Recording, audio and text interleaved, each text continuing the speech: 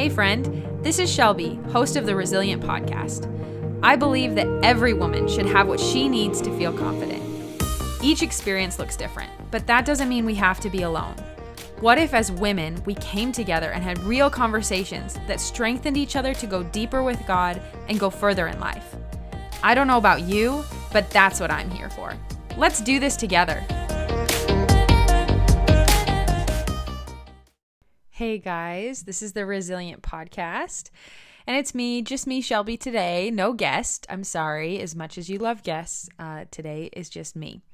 But I'm going to be talking specifically about the love of God, and I want to just start off by asking you this question. Do you know the love of God? Like, really know.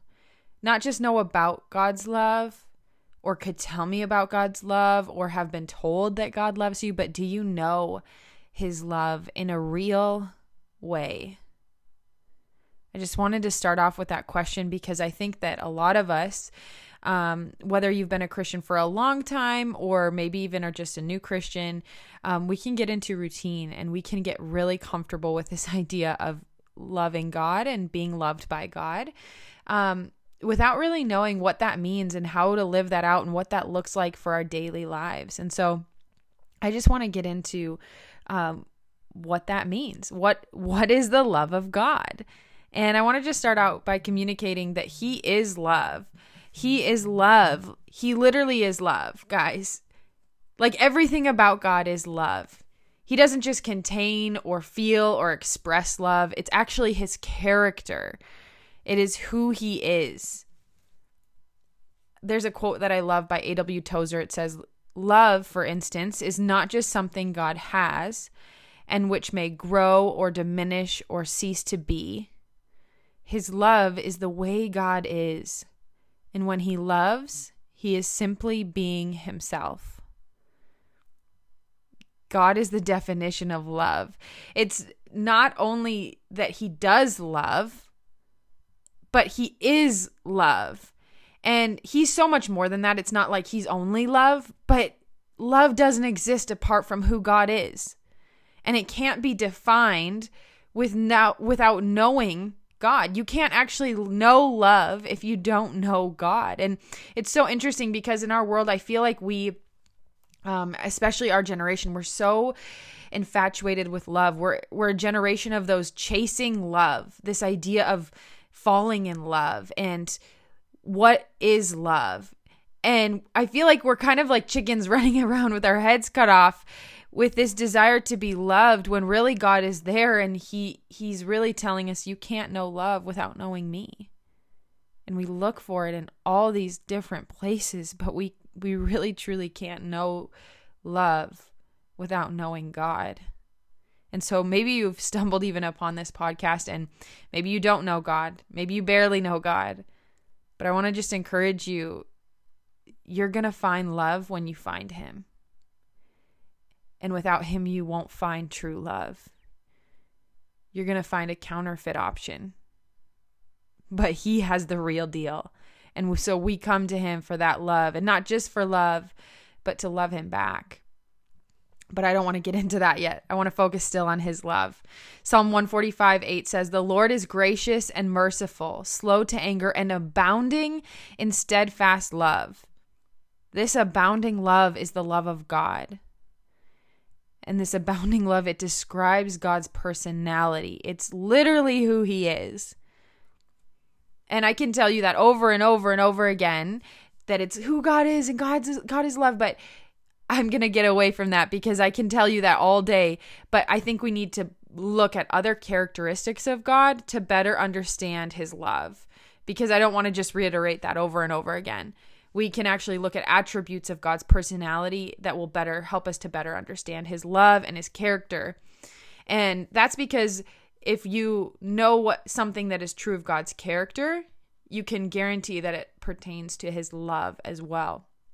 I'm going to take you through here a list of different aspects of God's character because I know that these things are also true of God's love.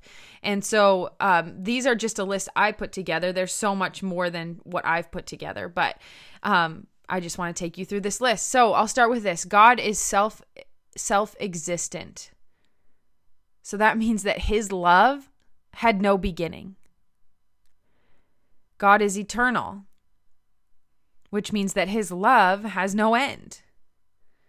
Jeremiah 31:3 says, I have loved you with an everlasting love.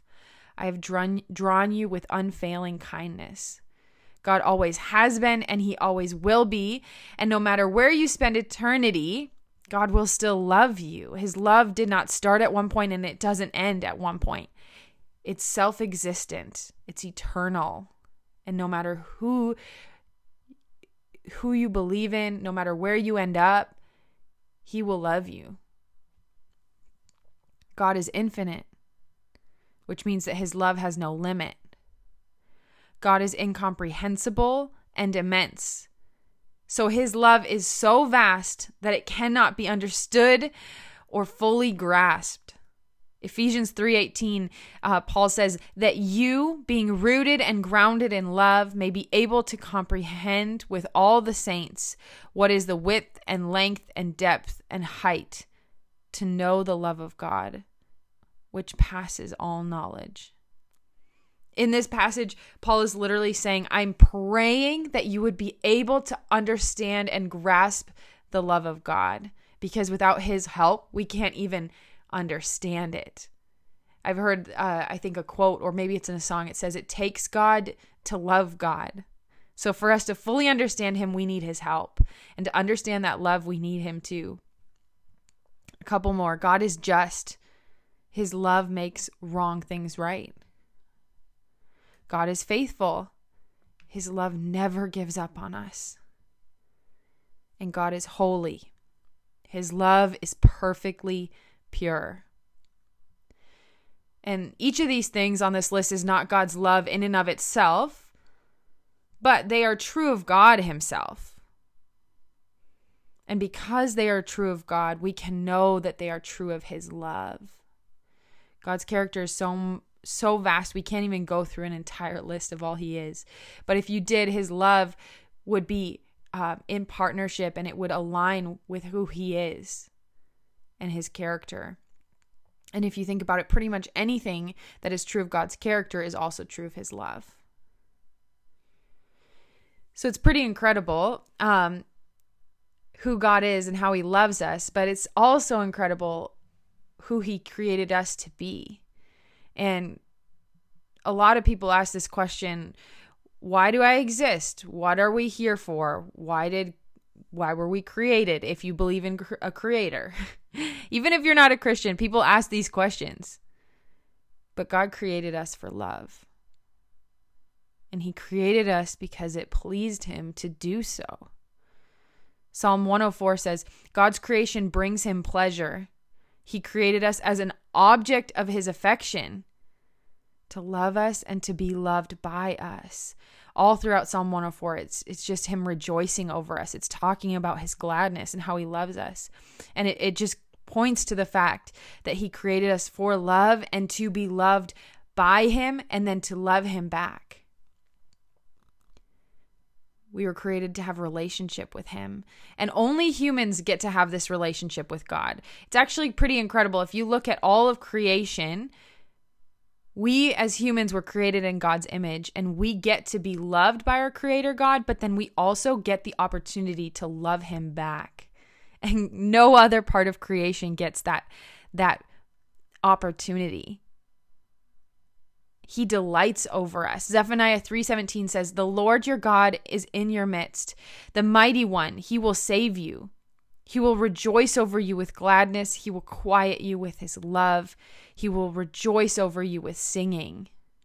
When God is in our midst, he rejoices over us. He's so pleased with us. He sings over us. He's excited to be around us. He created us for this relationship that he can spend time with us, and he enjoys us. He loves you. And I had this revelation on this whole idea of God's love several years ago, but it made me think that it's so odd to think that the God of the universe has chosen to emotionally identify himself with us. He doesn't need us, guys. but he chooses to be jealous for our love. He chooses to not be satisfied until he gets it. And he allows his heart to be bound to us forever. Again, he chooses that. It's not forced. He didn't have to. He chooses to emotionally connect his heart to humanity. It's a pretty powerful thought.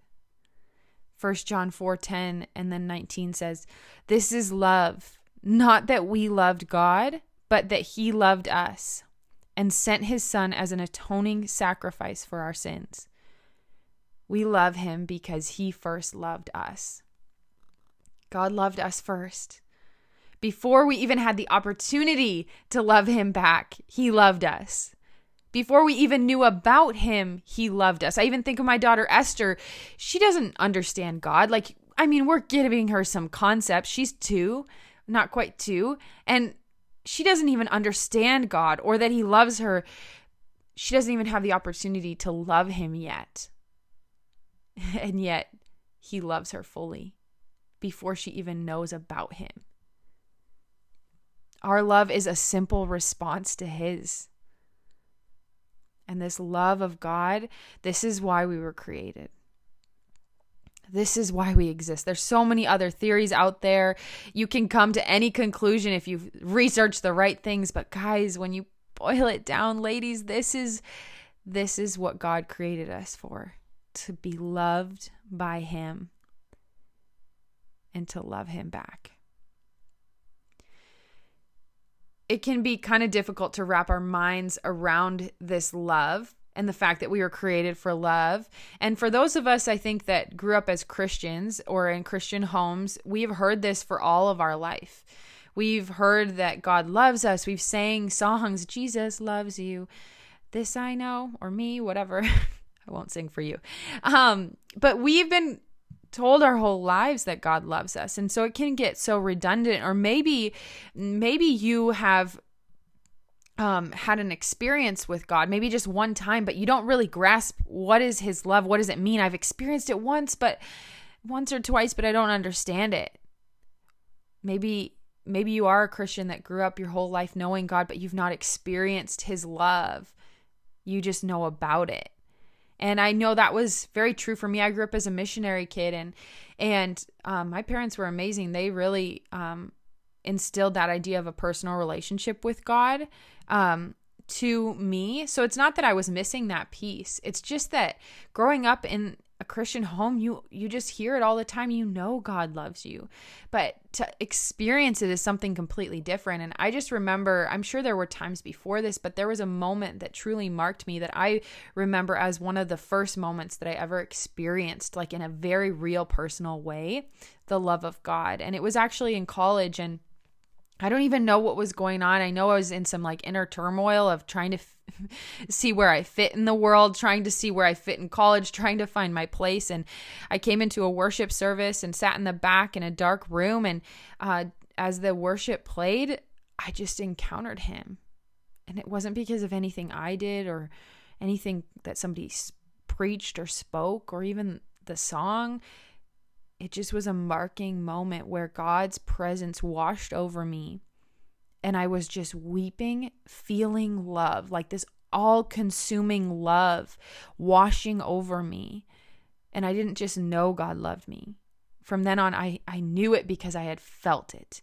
I felt what that love feels like. And what it did is it ignited in me a desire to better understand him and who he is and his love. And I think that can be common when a lot of times we enter into Christianity through the door of knowledge or experience.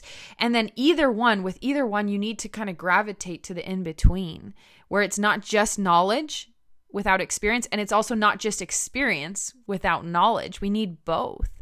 And I remember that experience for me, because I knew a lot about God. That experience actually ignited me to have a deeper relationship with God, where I was all in with him and I wanted him more than anything else. And that changed everything for me. And maybe that's where you're at. Maybe you want that more of God. And I think that we can better understand who God is. And as we do that, as we study the Bible and experience more of who God is, we can better understand his love. And it helps as we get to know him, we get to receive more of that love, not just knowing it in our head, but experiencing it because we get opportunity to connect with him. And so there's three main questions that we can ask ourselves to better understand and grasp God's love. And these are the questions. 1 would be, what is God like? 2, what kind of a God is he? And 3, how can I expect him to act towards me? All of these questions will help us to better understand who is this God that I serve and that I've given my life to. And then with that then comes, how can I expect him to behave towards me and act towards me? How can I expect my relationship with God to look? So much of that is tied to his love. What can I expect from his love and the way that he loves and the unconditional love that I haven't maybe seen modeled in life? Or maybe I have, but it's different when it comes to God because no one here is perfect. These are all questions that lead us to behold God, to look at him, and to better understand him as we do that. And we behold God by spending time with him. We can do that by getting in our Bible. The Bible, the Word of God, it tells us who we are. You can do this by spending time in prayer, which is listening to God's voice, hearing what he has to say. And by engaging in worship is another way. And that's adoration of our Father and who he is. These are all ways that we can behold God and better understand him and his love for us. And this love, it actually becomes our identity. We begin to see ourselves as beloved children of God in whom he is well pleased. As we understand who he is, we are better able to understand who we are and who we were created to be, which is loved by God. I heard a quote, I think it's by Mike Bickle. He says, I love God and he loves me, therefore I am successful. We need to understand our success in life is in direct correlation with being loved by God. It's not how well we perform or what we do. No, it's how did we receive God's love? And do we love him back? I love God and he loves me, therefore I am successful. That's what it boils down to. And we have to know ourselves in light of his love for us. Song of Solomon chapter 2, it says, my beloved is mine and I am his.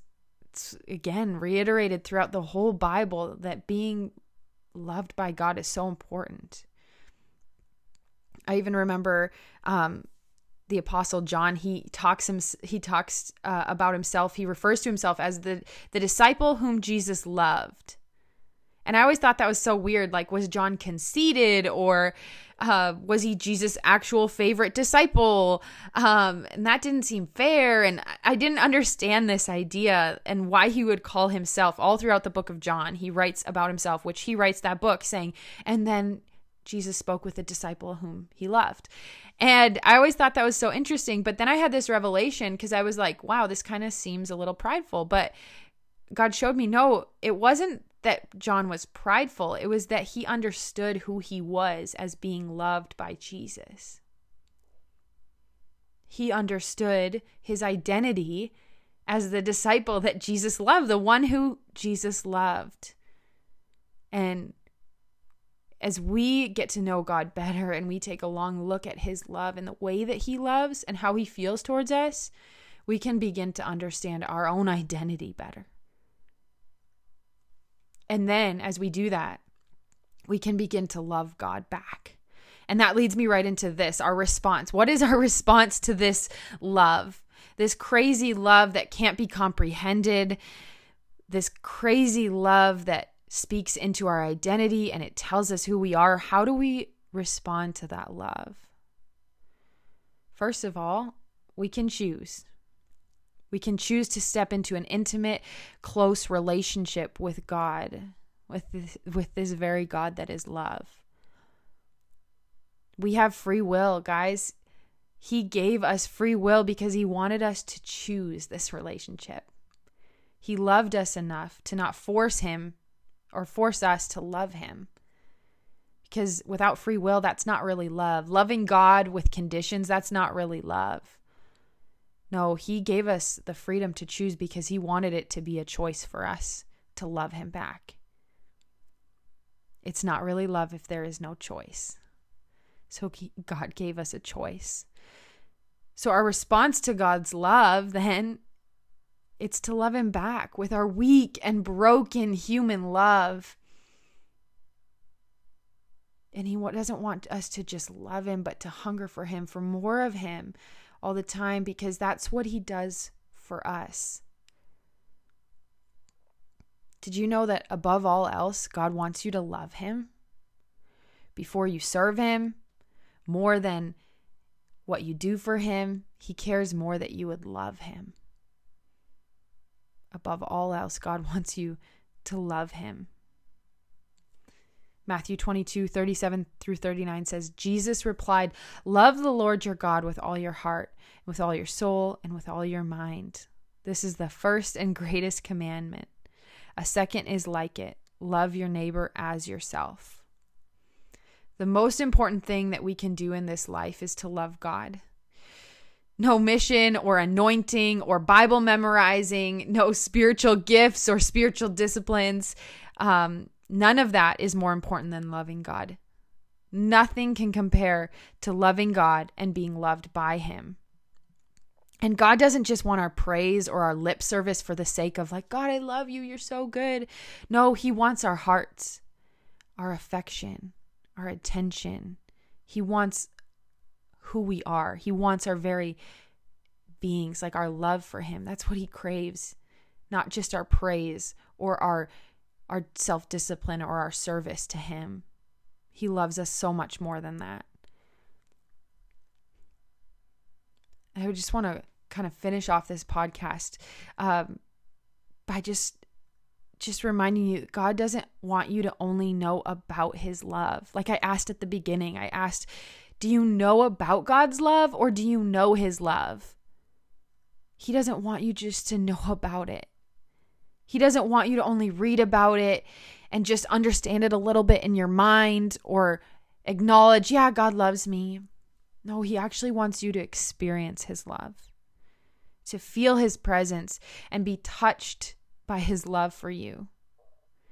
And like I said, for those raised in the church, this can be difficult because we've known God loves us. Or even those who maybe you're a new believer, this can be difficult for you because you are coming alive for the first time to this this idea, this concept that you are loved. But God actually wants to move your heart with his love for you. Doesn't matter what your background is, how long you've been a believer. He wants to move your heart with his love for you because you actually move his heart with your love. Did you know that? When you choose him, you emotionally move him with your love. Did you realize that? That your weak and broken human love, with the brokenness that we bring before him and our weakness and that love that seems so simple to us, and I don't feel like I do a good job of loving him, that love, it actually moves his heart to the point where he is emotional about how much you love him. So I want to encourage you, in all the doing, do not forsake your first love. It's all about your heart. God wants to move your heart with his love for you. So I just want to finish by saying, I want to encourage you to get alone with God. Maybe turn on some worship music, but it's not about the words of the song, just something maybe peaceful and quiet to tune your heart into him. And just ask him for his love. Ask him to help you receive that love. Ask him that you might experience that love. And then just wait with him and allow that love to wash over you. I want to challenge you even now as you finish listening to this podcast, go ahead and do that. You can be doing other things with your day. You can be driving, whatever. It doesn't matter where you are. Ask God to allow you to experience more of his love, and then wait for him to pour that out over you. All right, ladies, thank you so much for tuning in, and I hope that you do take this and experience more of God's love today. Thanks for hanging out today. If you enjoyed this podcast, make sure to subscribe and leave a review. I also want to let you know that I've written an ebook called Refreshing Your Prayer Life. This is a tool that I'd love for you to have access to. You can download this free ebook by following the link in the episode notes below. Let's chat again soon.